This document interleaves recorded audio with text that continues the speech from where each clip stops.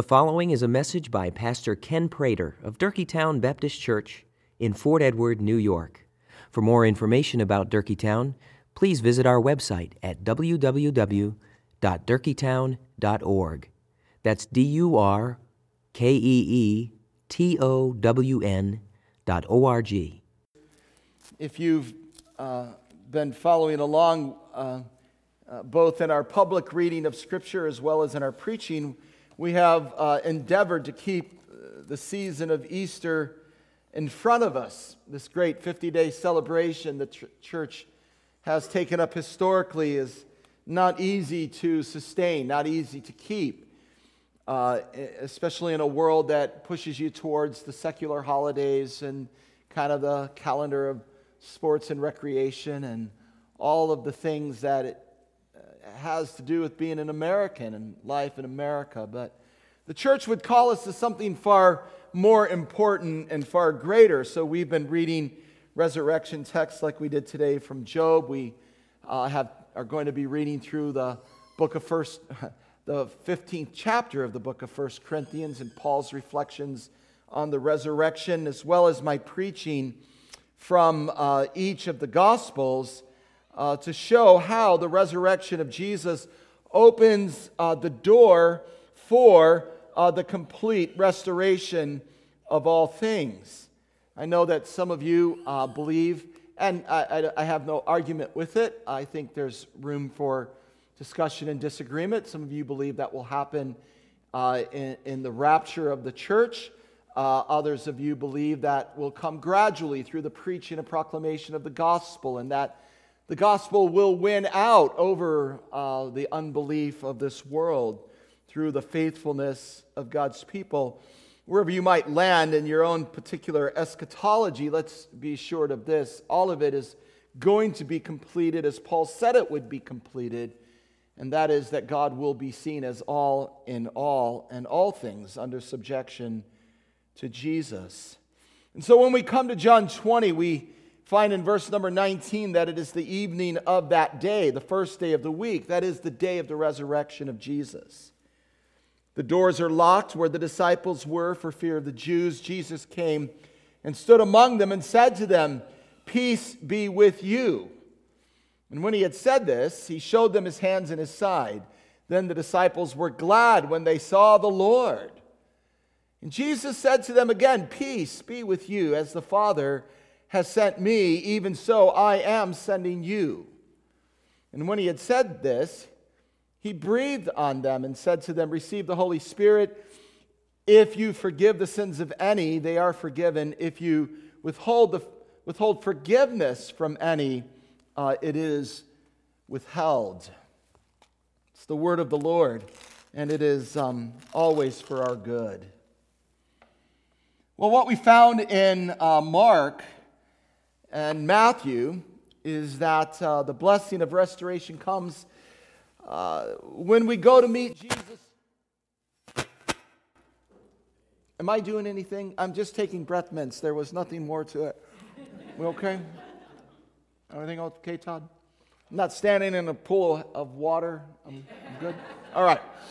Hopefully everything's still working. Friends at home, if we've left you, I'm sorry. We'll be back shortly. What we found in Matthew and Mark is that restoration has to do with going to Galilee, and there in Galilee we meet Jesus. We meet Jesus in our own personal needs and our own personal life and issues, and the church as a whole is to be going to Galilee, and there to be restored. We learned from Luke last week how that the hope of restoration is rooted in the central theme of the Bible. And that thread that runs from the beginning to the end of Scriptures. And that theme, of course, is the death, burial, and resurrection of Jesus. We read the chapters, or we read the passages, didn't we? We read the very words of Jesus himself, and then we read the words from the apostles, from Peter, and from Philip the evangelist, and of course from Paul. And we were reminded of how important it is to hold fast to that central theme. This is what our identity is. And Luke provided for us in his gospel as well as in the book of Acts the encouragement for the church to keep that truth central. Well, what we're going to see today and the next week from John's gospel is that our promised restoration is found in the physical, glorified, resurrected body of Jesus. And it's very important that you hear those words. It is a physical, glorified, resurrected body.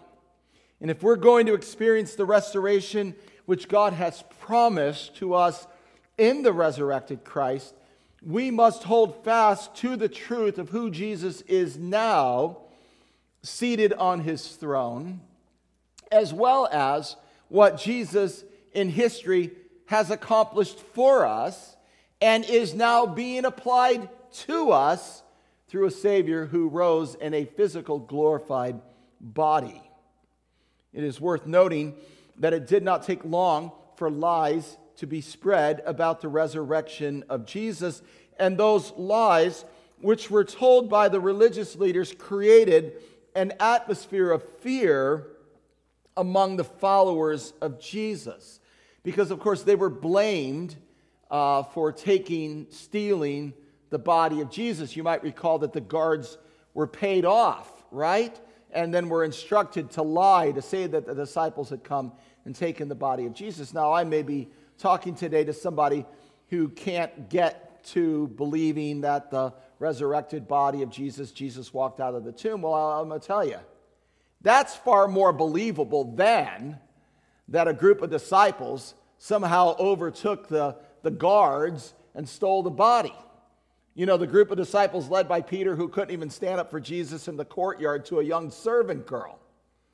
So whatever your skepticism may be about the resurrection of Jesus, at least have a decent story to tell, and not one that just is completely ludicrous. But this question does continue to be debated among religious people. Did Jesus walk out of the tomb in a physical body, or did a disembodied spirit, or did a memory, or did a philosophy of goodwill, love to all men, kind of float out of the tomb? And that's what those disciples held on to, and that's how they changed the world. They changed the world, by a philosophy, by going out and telling people about the memory of Jesus. Of course, there are people standing in pulpits today, that's what they preach. That was preached all across America on Easter Sunday. A denial of the actual physical resurrection of Jesus and an embracing of a kind of humanistic Christian religion that says just be the best version of you that you can be, carry forth the memory of Jesus. As one local church I understood preached, Easter is about you facing your greatest obstacle and overcoming it. And you wonder why we're in the mess we're in as a nation. So it is of great importance, it is of vital importance to the church that we understand what happened on Resurrection Day and how Jesus shows us this, and John records it for us. You see, at the beginning of John's gospel, he tells us that the Word became flesh and dwelt among us. I don't know about you, but I like my chili con carne. Right? I don't just want beans and some sauce, right? I want what? Meat. I want chili with meat, con carne. And God, in His grace, comes down in the person of Jesus in a body taking physical form. The physical body of Jesus had the capacities to eat, to drink, to sleep, to be awake, to be refreshed, to be tired, to engage in work. It had the capacity to relate to people and, of course, to respond emotionally to people as well as to love and worship of the one true God. the one, Jesus, who had existed for all eternity, humbled himself. He took on the human flesh. And of course, in that flesh, he suffered for our sins as he bore our sins on his body through crucifixion.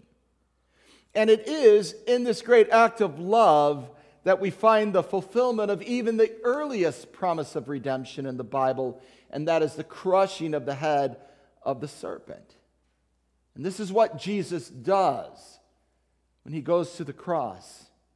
You see, Satan thought that he had achieved what he set out to do, and that was to mar, damage, deface God's creation, that which God called good. But Satan also wanted to mar and deface the man who was made in the image of God, right?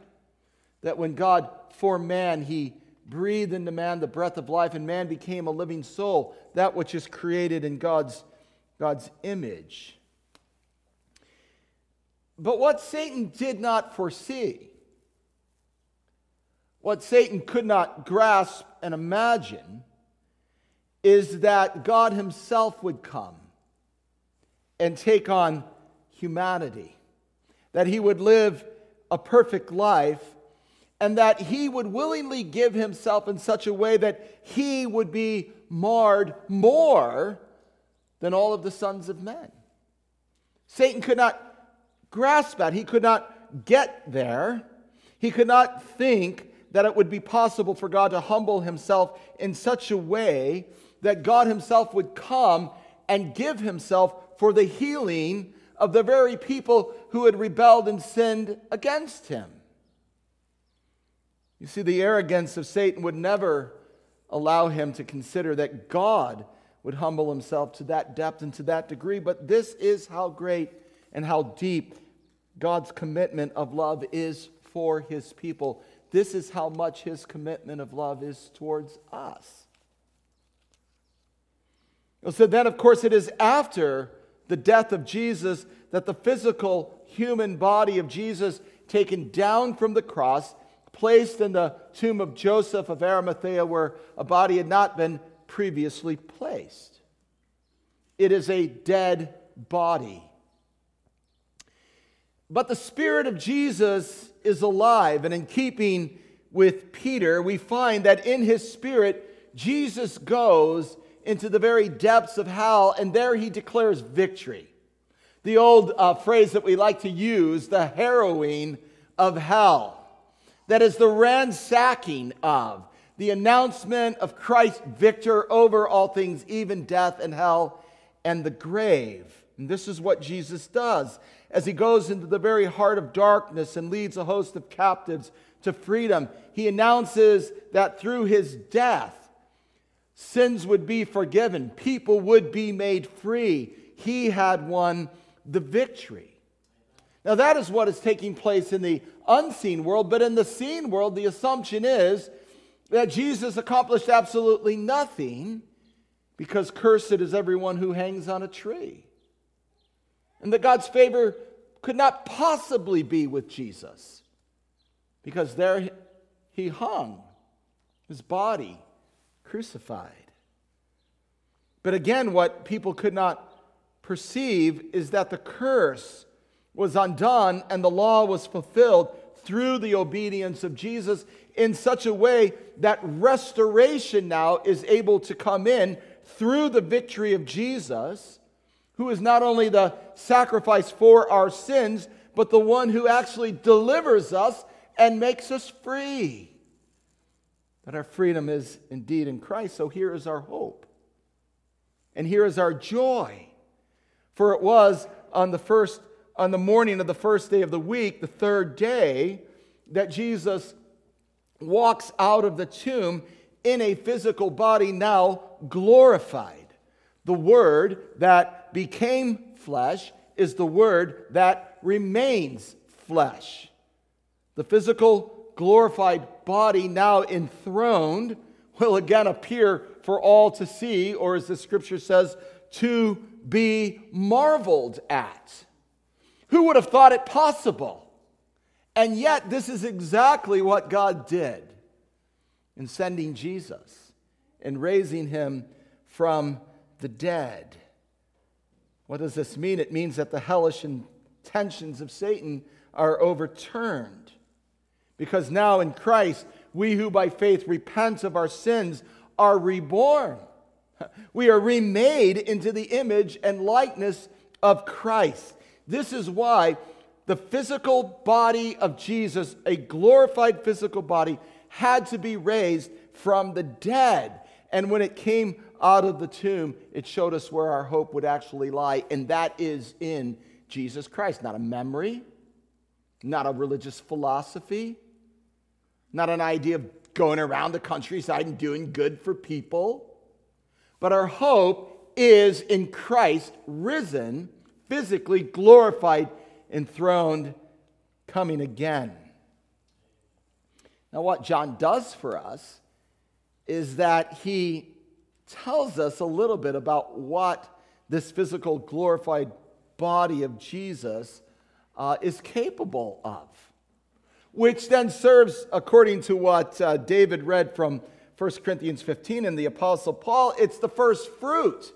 It's a prototype, if you will, of what we one day will also enjoy when we are raised from the dead by God's grace. It's a physical glorified body, apparently not able to be constrained by the laws of physicality. Tom, if you're going to go out that door, what must you first do? It's not a trick question. You got to open it. But apparently the laws of physicality in the now resurrected physical glorified body of Jesus do not hold true, as the doors are locked and John says, there he is in our midst. And what does he do when he comes into their midst? He announces peace. He announces peace. It is a physical glorified body, but it still bears the wounds of suffering. He invites the frightened disciples to look at his hands and to look at his side. And John tells us when they did, they were made glad. It is a physical glorified body that breathed. As he breathes on them, the Holy Spirit, in anticipation of the fuller day of the coming of the Spirit. Just as God breathed life into Adam and Adam became a living spirit, so the Spirit of God comes into us and we become alive, animated, ready to go for the sake of the Lord Jesus Christ. It's a physical glorified body that conveyed authority on the disciples. The authority was focused on the very work of Jesus himself. It has to do with forgiveness of sins in verse number 23, that they actually have authority through the glorified Christ whose body was raised from the dead. This is no disembodied spirit. This is no memory. This is no religious philosophy. This is Christ giving them authority and saying to them that he is with them. But let me ask you, what do you make of 2020? No pun intended. What do you make of 20 and verse 20, which is repeated again in the episode with Thomas, when in the physical glorified body of Jesus, the scars are still on the hands and on the side? Now, what I'm about to say, John Calvin calls absurd. And you know who John Calvin is, right? He's not the guy in the comic strips. Like, he's the great theologian of the church. And who am I to disagree with John Calvin? But Calvin would say that if you think that after his ascension, Christ kept the wounds visible in his hands and in his side, that's an absurd thought. And my question to Calvin is, well, why? Because he never says. He just says it's absurd. Such he can do. He's now dead. He knows better now. Because Ken Prater believes that indeed those marks remain for us perhaps, who were not there when they crucified our Lord.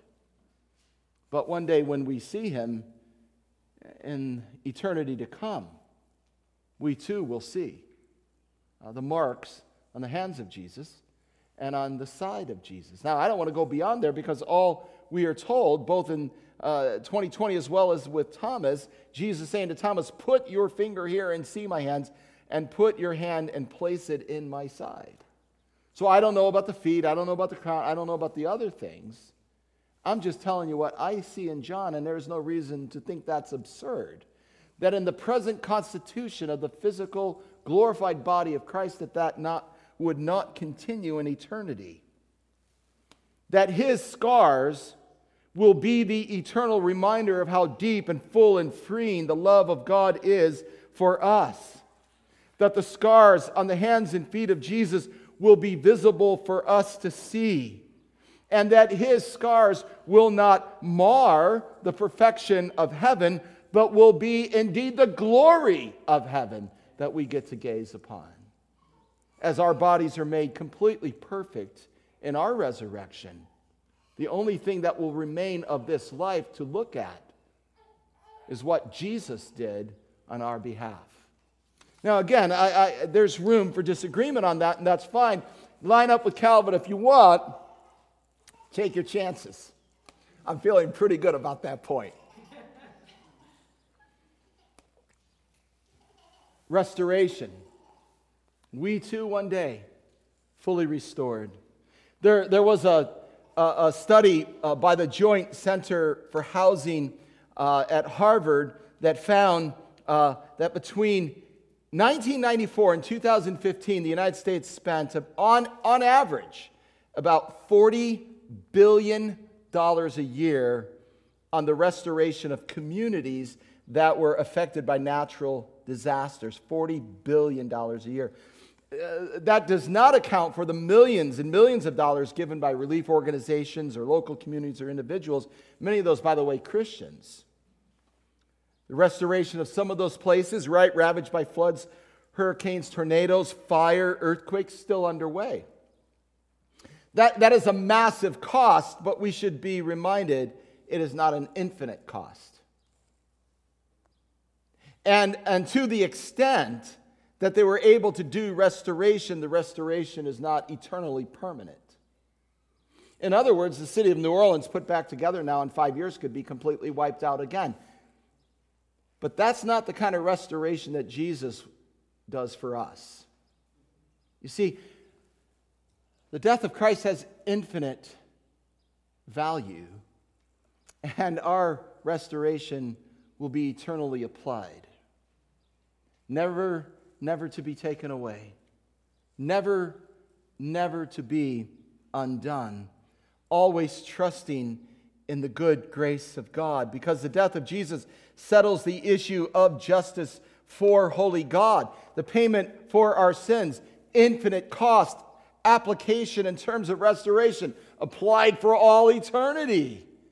We will be made complete. The resurrection of Jesus secures then our hope for an abundant life now and a life of glory forever with God. I would urge to get this language of hope. I would strongly urge us to learn to speak this kind of language to people who have so little hope, who see this temporal world falling apart, that there is actually, on the evening of the first day, hope given to a group of frightened disciples. They were not ready to apprehend all of it on the first night, but they slowly did get it. And through the powerful work of the Spirit, they preached these things. They gave it to the church as a treasure so that the church could use it then as a pillar and a buttress of truth. This is what we need to be saying about Jesus, and learning how to say it in joyful, cheerful, hopeful ways. When our heads held high, and say, yeah, it sounds ridiculous, but It is true. It's a truth that we stand on. Well, the physical, glorified body of Jesus that entered the room on the evening of his resurrection is indeed a prototype of the body we too will inhabit for all eternity. But what we must not miss is in that room on that evening, another prototype was on display. Because in that section of Scripture, John 20, 19 through 23, we see the church. We see the church. And if we're willing to look at it carefully and consider it and think about it, we will see some markers that need to be evident in this group of believers, or the ones who are still at home watching online, or the ones who are down at St. James this morning. Are there not times when we too are afraid?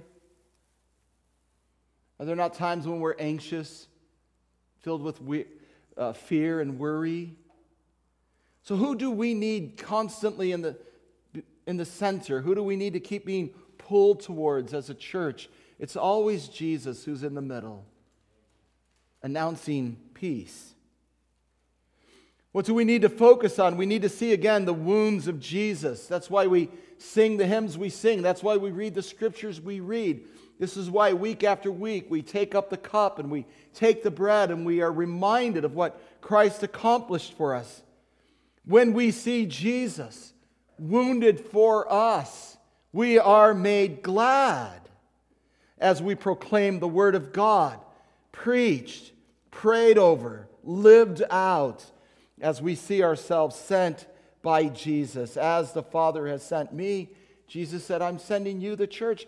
I'm sending you forth in peace, and yet with power and authority, so that you too can forgive, because God's forgiveness is seen.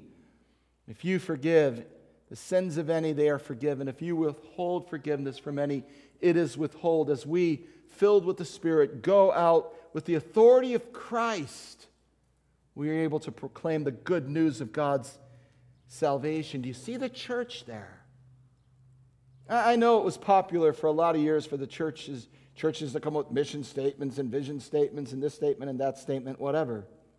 Sometimes the best thing that a church can do is just find itself in the Scripture. Just see itself in the Scripture. And there's more places than, Acts 2, when they're eating together every day and people want to have house churches and all those kinds of things. Right here is the church, with Jesus in the middle, being sent under the authority and power of the Holy Spirit to preach the forgiveness of sins. We don't have to guess at what we're to be about. It was on the night of the day of his resurrection that we see how restoration is made possible, and that the church now is the possibility that restoration can come to anyone who by faith in Jesus wants to be put back together. Fear removed, peace takes over the room, gladness, joy, hope become the story of the lives of the followers of Jesus. And you know what? One day the groaning of creation will indeed be over. And our groaning will be over. And we will together sing the praise of the Lamb. We will. The Word indeed remains flesh, because the physical glorified body of Jesus is seated and exalted on the throne. But let it be true of us also that the Word remains flesh. We are now the living testimony, embodied, the Spirit of God, through Jesus who rules and reigns in our lives today. Let me pray. Father, we give you thanks for your word given to us today. I pray, oh Father, that we would heard it through your Spirit poured out upon us, and take the language of hope forward. What hope we have to be a people of Christ. And now as we prepare ourselves for your table, in the great act of remembering what Christ you did accomplish, The symbolism that is so powerful and beautiful of the bread and the cup. Our way not only of remembering, but our way of appropriating great grace to strengthen us today. I would encourage you to prepare your hearts to receive the table, the blessing of the Lord that is ours. Let's be quiet before Him in prayer. Thank you for listening to this message by Pastor Ken Prater of Durkeetown Baptist Church in Fort Edward, New York. You may freely copy and distribute this message, but please do so at no charge and without altering the contents in any way. For more information about Durkeetown, please visit our website at www.durkeetown.org.